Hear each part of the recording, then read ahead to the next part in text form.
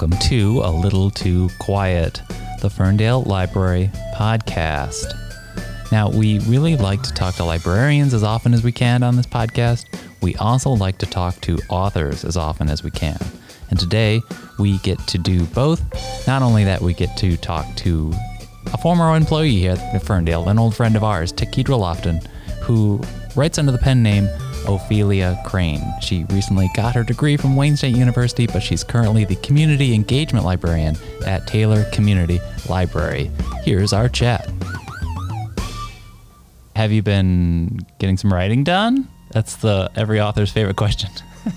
Yeah, actually, it's surprisingly difficult to do right now. I'm getting it done. I've got a story that I've been working on very slowly, but it's coming along. It's so good to see you again, Tekedra. We miss you. I miss you guys too. Oh, Tekedra's getting like legit sad on the Zoom here.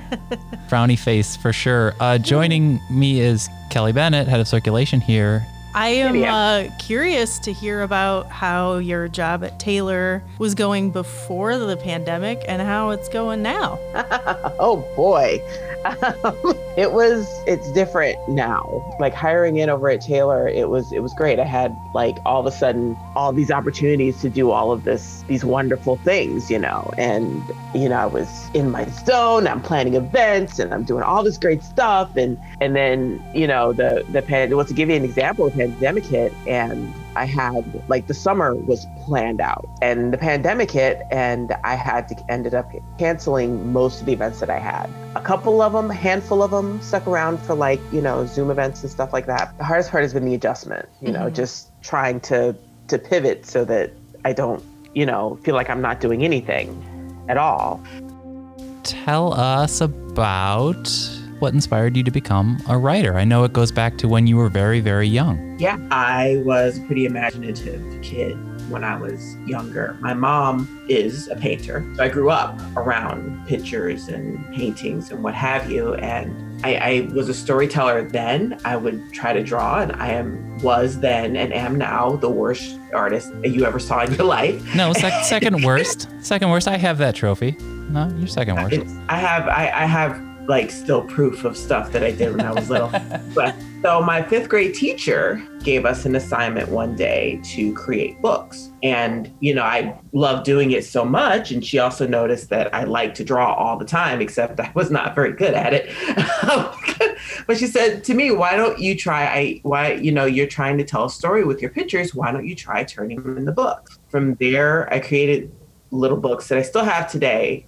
If I ever get famous, they'll go in a museum. It'll be great. That is a notably sort of, I guess, extra mile engagement work by that teacher. That's very cool of a teacher to do that.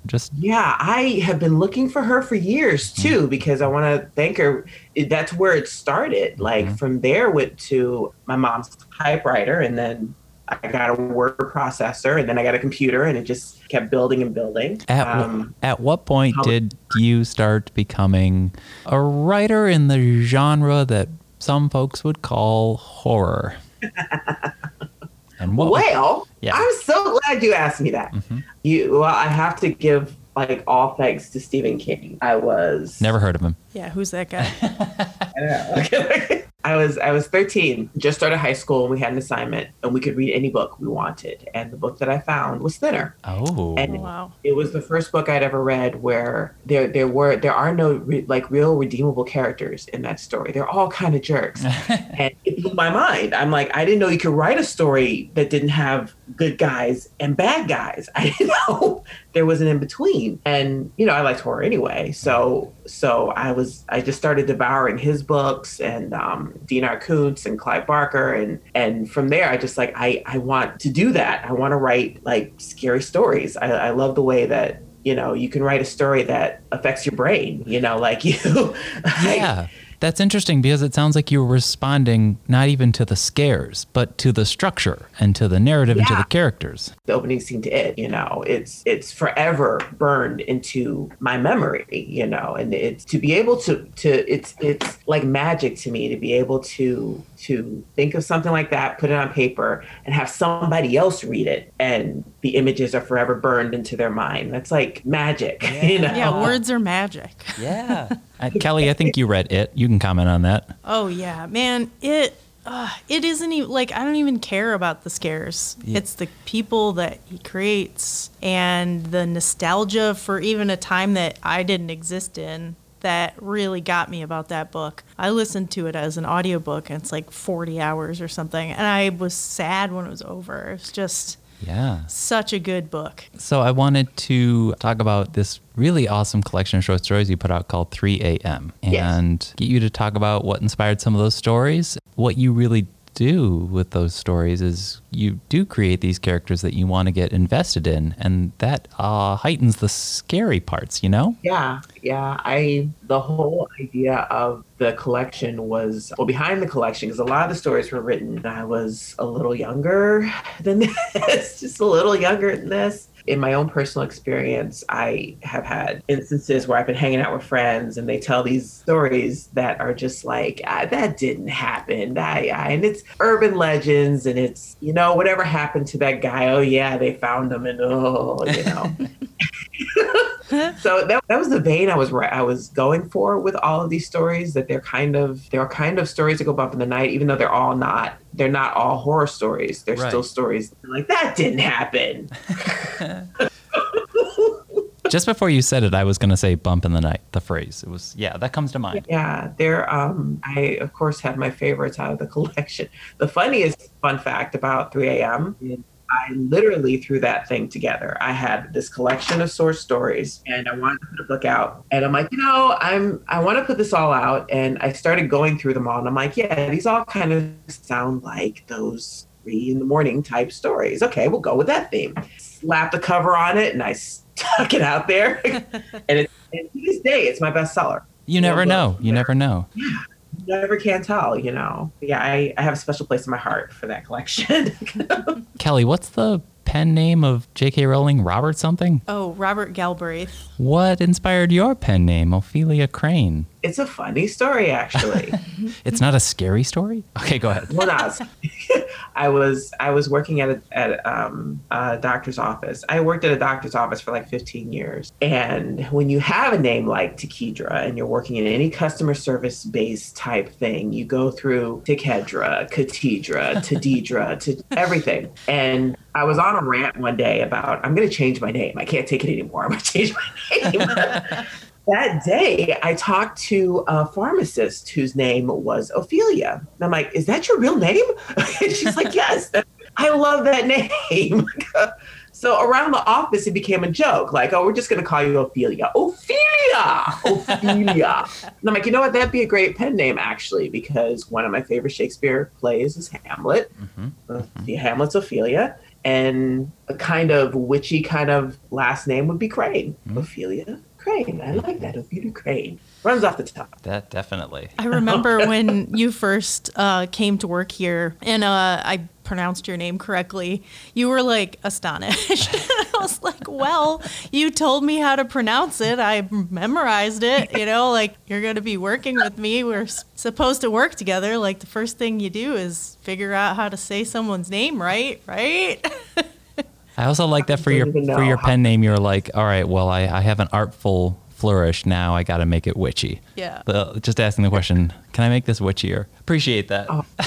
Oh gosh. Tell us more about why you love horror, because I think that it can be, it can be reduced to archetypes. It can be interpreted in different ways, and people think that if you enjoy horror that you must be a troubled person.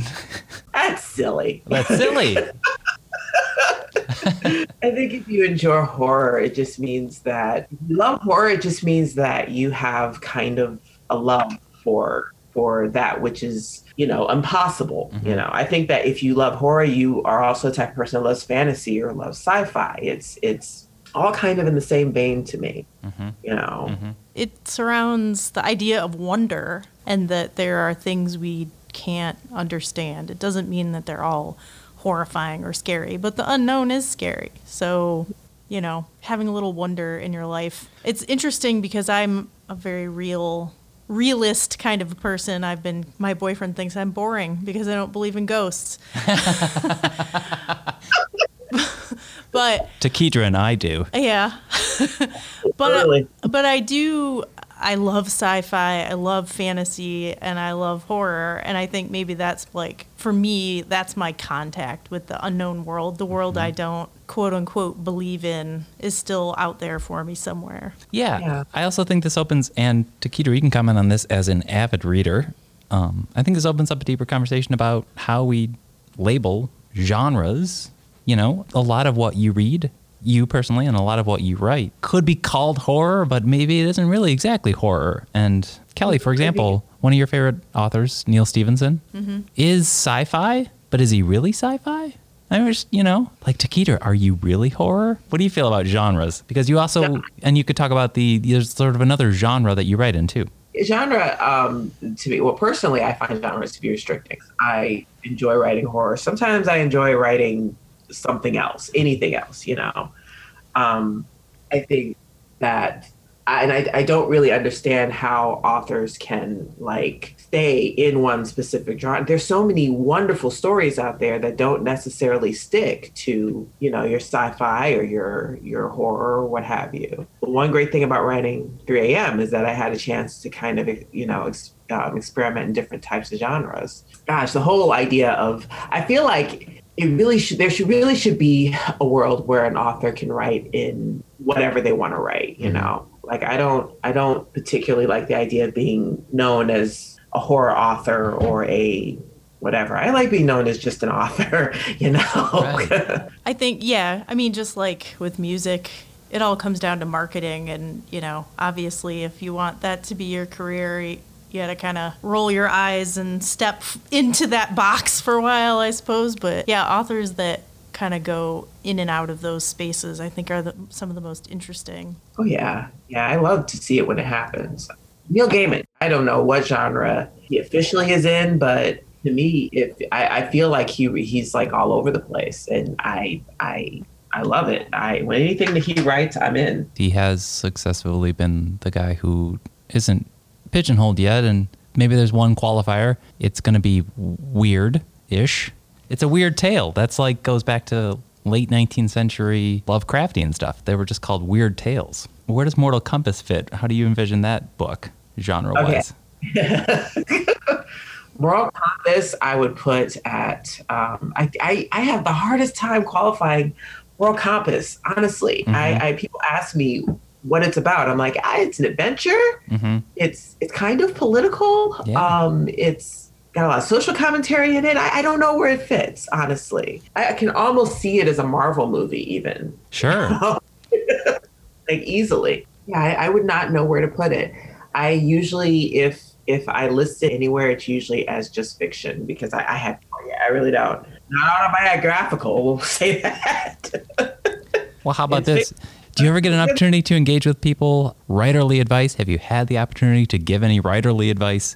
Could you give us some writerly advice on this podcast? What are some of your go-tos when people ask you about how you do it? Do I have any go-tos? It depends on what they ask. The weirdest question to me is how I got started. Yeah. You know, or something in that vein. How did you get started? How did you come up with this idea? Depends on the story. Like for Moral Compass, for example, it had a lot to do with what was going on in the world. And the whole idea of there being somebody who was a little bit, someone who wasn't a saint, you know, actually not so much saving the world, but finding his own path in this messed up kind of Twilight Zone kind of place that we've all kind of found ourselves in. Yeah. There are days when I'm writing and I don't feel like doing it. I really just don't feel like doing it. But I found that if you write every day, every single day, even if it's crap, it really does help. Like, it's an exercise. Yeah. It's basically exercise for your brain, and it keeps the story fresh in your mind. Oh, okay. So of course I want at least half of this conversation to be about libraries and our library and your new library. But yes, as we wrap up the writerly part of the conversation, is there anything you want to share about what you're working on lately, what it's like, what you're feeling about it? I don't know how far I can go here. It's okay. First of all, let me preface this by saying that this is a PG-13 story. Okay. Okay, maybe an R story. Okay, not farther than that. All right. I recently took a class in Greek mythology, and I was acquainted with the fact that the story of Medusa has an alternate story wherein Medusa is not, well, she is a monster, but her backstory is that she's actually a beautiful virgin who unfortunately gets raped in Athena's temple. And Athena punishes her by making her a Gorgon. I'm like, hey, that would be a good story to write. Yeah. Wow. Didn't know that. So this story that I'm writing takes place in present day, and it follows. I decided not to go with the virginal trope because I don't like the sweet, nice girl trope. So she's a little on the naughty side. She works as a sex worker, and she finds herself in a predicament, and she very slowly starts to become a Gorgon. Oh. I like the idea because I wanted, in analyzing that story, the big question is whether Athena punishes the girl or is actually giving her something to protect herself. Oh, I like that. Hopefully, this will flesh out by the end of the year. Okay. Knock on wood. That sounds like a great idea. A great premise. That is a great idea. Let's talk about you. Let's talk about what put you on the road to wanted to become a librarian. What made me want to become a librarian? Yeah. Probably the most logical decision I think I've ever made in my life. Oh. I am only upset that I didn't come to this conclusion when I was out of high school. I could have been doing this. Mm-hmm. Everything that I am is what a librarian is, in my point of view. Librarians are warriors for their community. They are all about making a better place, really, like making a better world, really, just through information and through education and through reading. And just the entire being a librarian makes me feel like I am a part of not only my community, but I'm a part of this world. I'm plugged into this world by being a librarian. I know, extremely poetic, okay? But it's how I feel. When I kind of went into it, I went into doing it at school because I thought, well, I like libraries. I love libraries, actually, and why not work in one? Sounds like a good idea. And the more I got to learn about it and the more I got to actually work as, like, with you guys as a circulation clerk, the more I began to understand, librarians are more than just people that show you where the books are. Librarians are, real community. We really do strive to make the best possible community that you could live in. That is huge. So I'm like, why not be a part of that? I really do feel like empowered now that I'm a librarian. I'm so glad I went on this path. Yeah.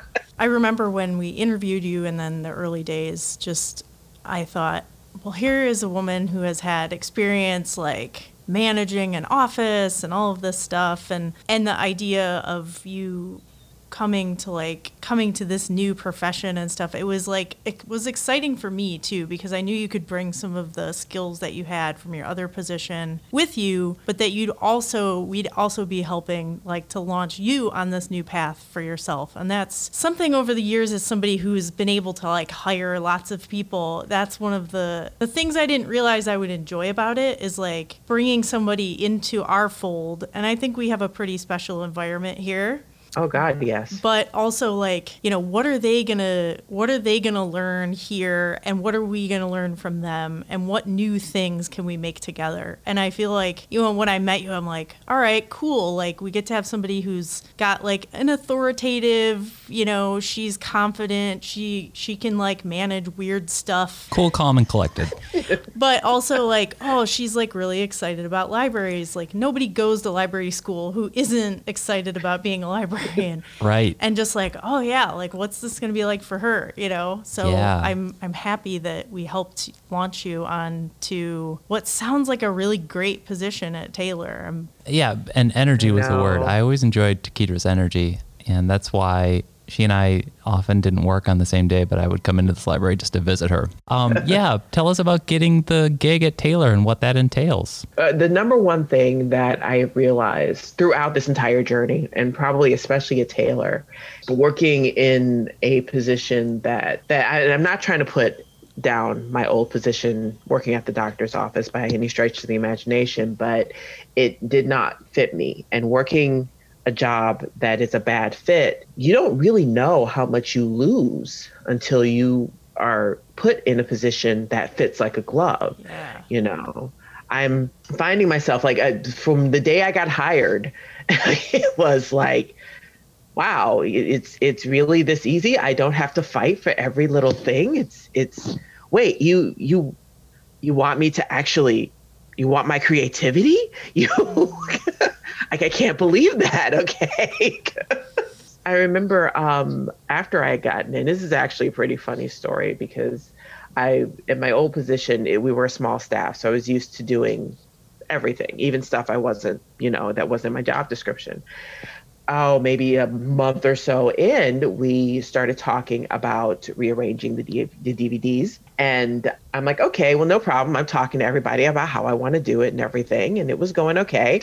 And I decided, okay, so I'm going to start putting these stickers on here so we can like start genrifying them. I mean, I just started grabbing them and I just started putting the stickers on.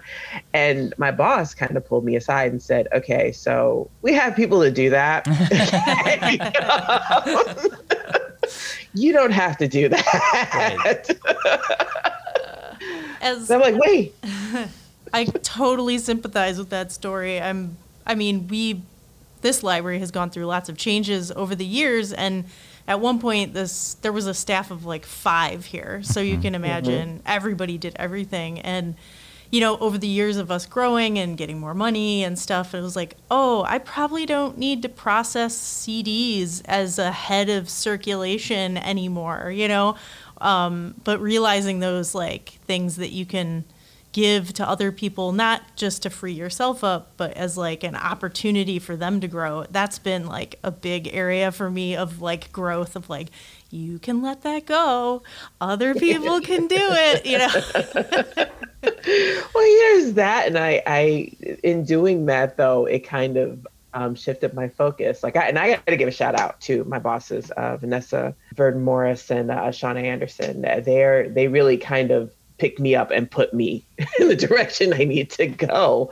And I've had some wonderful experiences. Probably one of the best things was I got to do an event that was discussing Islamophobia in America. Yeah, it was a panel, right? Yeah. It was marvelous because in a city that has a, dare I say, reputation, it was kind of considered a little bit daring to do something, like that. And I kind of took it like, look, it's an issue. It needs to be discussed. We are the place to discuss it. Let's just do this, and it went off great. It went off without a hit. Yeah, you're the community engagement librarian, which I love that title. Those two words in general, even separately, are integral to what a librarian does in the 21st century. They're all about community. They are all about engagement. I love that. Oh, yeah. Like every event, every experience that I have has been just great, man. Just from the little things to there was a point where I was doing the afternoon movie. We're showing afternoon movies. And there was one point where the movie I chose was The Wiz. And we had a whole family come in to watch it. And there was this lady who was telling her grandchild, it can't be older than 6 or 7. Yes, that's Michael Jackson. That's Michael Jackson. Yes, Michael Jackson. She's like telling this kid all these sorts of fun facts all through the movie about the movie and the time period that it was in and all this stuff. And I'm like, man, this is why I do this. Yeah. Okay. That little kid's going to remember that movie, forever because of that. It's also going to be tied to a memory of visiting the library too. Yeah. I know Jeff can attest to this. He and I do the summer concerts together and First Stop Friday. And sometimes I'm just in awe and I'll look around, even if it's not a big crowd, but especially if it's a big crowd. And it's like, we made this. Yeah, this is a thing. Whoa. Like, maybe we're not making the music, but we like put the people here. We did all, and then you just kind of like sit back and you go, look, I made that magic. It's so awesome. Yeah, and I guess everything that we could be doing is so limited now in a post-pandemic world. there anything that you are dreaming up or things you want to try to do? Are you attempting anything virtually? What's life like now? Yeah. Yeah, there are, like, at the moment, we're focusing on more community-based things as opposed to specific events for obvious reasons. One of the things that I'm currently working on is we're working to create tiny libraries. We're calling them tiny Taylor libraries around the city of Taylor. Yeah. Love it. So we're starting that initiative. We're going to be starting that initiative in the fall, which I am totally excited about. I expect big things. Okay. You know? We are working on a story walk. Oh, we just got approved for a story walk for Taylor, which that is going to be cool. Like, we're really working on things that are more community based, I would say, as opposed to specific stuff. So I am really, really, really looking forward to probably the one thing that we are shifting to are online book discussions. Oh, great. Which personally, I love book discussions. I was running the adult book discussion prior to all this, and I have fallen in love with all of the people that come to the book discussion. Aww. Which is awesome. So, but we're shifting to online, and there's nothing better than talking about, even if you hated the book. Oh, yeah. There's nothing better than that. Some of the best book discussions I've ever been involved with were when we did hate the book. But that's because that's the best thing about books, Tekedra, which you probably know, is that books can make such an impression on someone, even more so than one movie or one song, which can enter your consciousness and maybe be kind of fleeting. But a book is 200 or 300 pages that you sit down and spend all this time with. You kind of are invested. And if you really hate it, then maybe you're kind of upset about it. Yes. But if you loved it, you really want to share that with someone. I know. They're one of the ladies in my book club. I am always looking to her to see if she liked or hated the books, because she's only one way or the other. She either loves it or she hates it. And she always has the most brilliant things to say. Nice. Like, oh my gosh, you're hilarious. I love it when you come to the meeting. That's the other thing, getting to choose the books too is pretty awesome, because like I said before, I don't believe in sticking to one thing in terms of reading. Like, I do actually read everything. So I'm going to pick books that people may not necessarily even think about. What do you want to pick next? I think the next one, the next one we're reading is Where'd You Go, Bernadette. Okay. Oh, it's a fun one. After that, I want to do something that is in the vein of social justice. I haven't really decided yet. Okay. There are a plethora I could choose from. There was one in particular that I may choose that was fictional, called The Revisioners. But the book was fiction, but I fell in love with it. Like, honestly, I really fell in love with it. See, now I'm looking it up. Revisioners. Revisioners by Margaret Wilkerson Sexton. Yeah, it's a story of one family, but in 3 different timelines. It's like present day and in the 20s, and then in slavery. And it's like, really, it's so deep, and how everything is different, but it all kind of stays the same in terms of Black folks and their perception of white folks, and their perception of the world, and their perception of their own culture, and all of that. And it's really a good book. I'm seriously considering it for the next book club. Well, I may have to listen to one of those. I think, a lot of the recommendations going around right now in the social justice vein are nonfiction, which is great. Obviously we have lots to learn, all of us, about history and all of that stuff. But sometimes I think it's nice to escape into the more poetic world. And sometimes those stories hit you more. Mm-hmm. Like I've seen changes in my old man dad from watching movies, that if you tried to give him a history book or a lecture about something, he would just be like, meh. But when he found a character to latch onto, then he's telling me a story. Like, he watched Dallas Buyers Club. This is one of my favorite stories about my dad. And he just was totally taken by Jared Leto's character, and literally said to me, well, he's just got a feminine soul. And I was like, who are you, Dad? Like, where did you come from? And so when people poo-poo fiction or movies as just kind of, fluffy or a waste of time, or they don't change anybody, I feel like that's not true. And it can kind of take down that wall that some people might have about changing their mind. Absolutely. Sorry to interrupt your nice story about your book. It just reminded me of that kind of thing that keep in mind, folks, when you're reading to learn more, don't forget fiction. I think it's important. And that brings us back to the way that literature can shift our perspective on things. Like when you're talking about your idea for your new book about Medusa, it got me thinking about, in a way, every monster has an origin, and the perception of what this monster's curse is could be switched to something of empowerment. So I'm interested to see that one. Yeah. I know there's probably, oh gosh, I can't tell you how many times that's actually, I've seen that very thing happen. Someone has changed their position because of a fiction. It happened it happened in the adult book club, actually. The very first book that I did was Beloved. And mind you, at the time, the majority of the book club members were elderly white women. Mm-hmm. And the bulk of the discussion was disbelief in the way of, I just didn't know that it was that bad, kind of. That time was so awful and what have you. And I had a couple of them actually come up to me after, thank you for recommending this book. It blew my mind, and I'm like, that's what I'm looking for. Okay. Yes. I want you to read something that blows your mind, which happens when you read stuff that you would normally read. Mm-hmm. Librarians, they want you to read something that'll blow your mind. Let's make a t-shirt. Let's make a t-shirt. Tekedra, it's been a pleasure. Thanks for joining us on this podcast. Oh, thank you for having me. It's just been great. And it's good to see you too. Yeah. Yeah, it's so great to see you guys.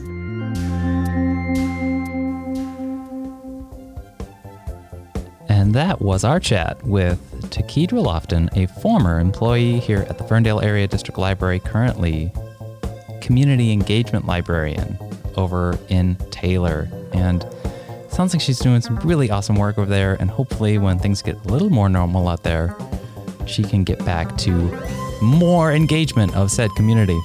Her pen name as an author is Ophelia Crane. That's opheliacrane.com. We'll have a link in the show notes. She has several books published, and we can say they're all circulating here at the Ferndale Library. My name is Jeff Milo. I was joined by Kelly Bennett, and this podcast is called A Little Too Quiet, brought to you by the Friends of the Ferndale Library. If you want to support this podcast, visit ferndalefriends.org. Like and subscribe and tell a friend. It's a library podcast.